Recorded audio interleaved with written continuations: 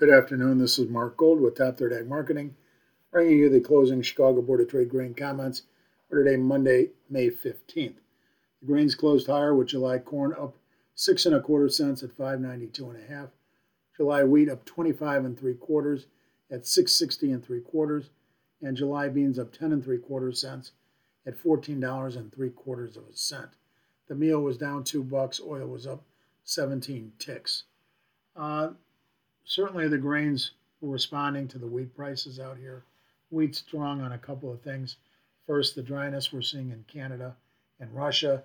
Maybe more important, the lack of any kind of a grain agreement between Russia and Ukraine. The deal is going to end on the 18th. It's 3 days away now. Nobody thinks that anything is going to get done, particularly since President Erdogan of Turkey did not win elections straight out. He's going into a runoff, and depending on how that comes out on May 28th, may or may not give Putin an incentive to try to get another grain deal done. But I think all those factors put a little bit of upward pressure on the wheat market here. It's interesting that Chicago closed just a little bit higher in the July contract, about 4 cents higher than Kansas City. You'd think with the dryness in Kansas and the rough shape the crops are in, that you'd see Kansas City leading the way up. But I think it's a matter that the funds are short so much wheat, Chicago wheat out here. Even with today's action of 25 cents, I still have them short, 130,000 contracts, maybe a little bit less than that, but it's still a big number. So I think the funds were coming for wheat in Chicago more than anything else. So overall, the corn market was firm because of the lack of an agreement. We'll see what Crop Progress says tonight, but we should have pretty good advancements in corn and bean planting. We'll have to see if North Dakota has been able to catch up. But the weather looks pretty good around the country. We're going to get cold tomorrow in northern Illinois, down to about 50 degrees, but it's just a one-day shot, and then we bounce back again.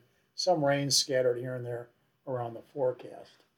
The export inspections this morning were, corn was a good number, 1.17 million metric tons. That was above last week. The beans well under last week at 148. The wheat was a little bit better than last week at 242. But the beans and the wheat were bad numbers in my opinion.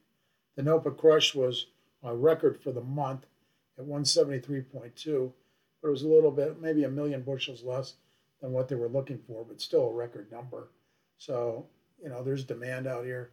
Plus, we had that sale this morning of the meal to Poland, which we generally don't see.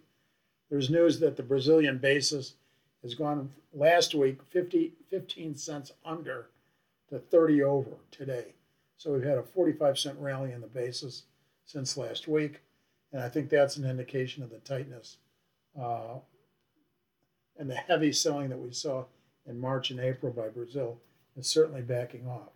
And the fact that Poland came for 100,000 metric tons of meal, I think indicates the problems in Argentina being as bad as they are and not getting any better.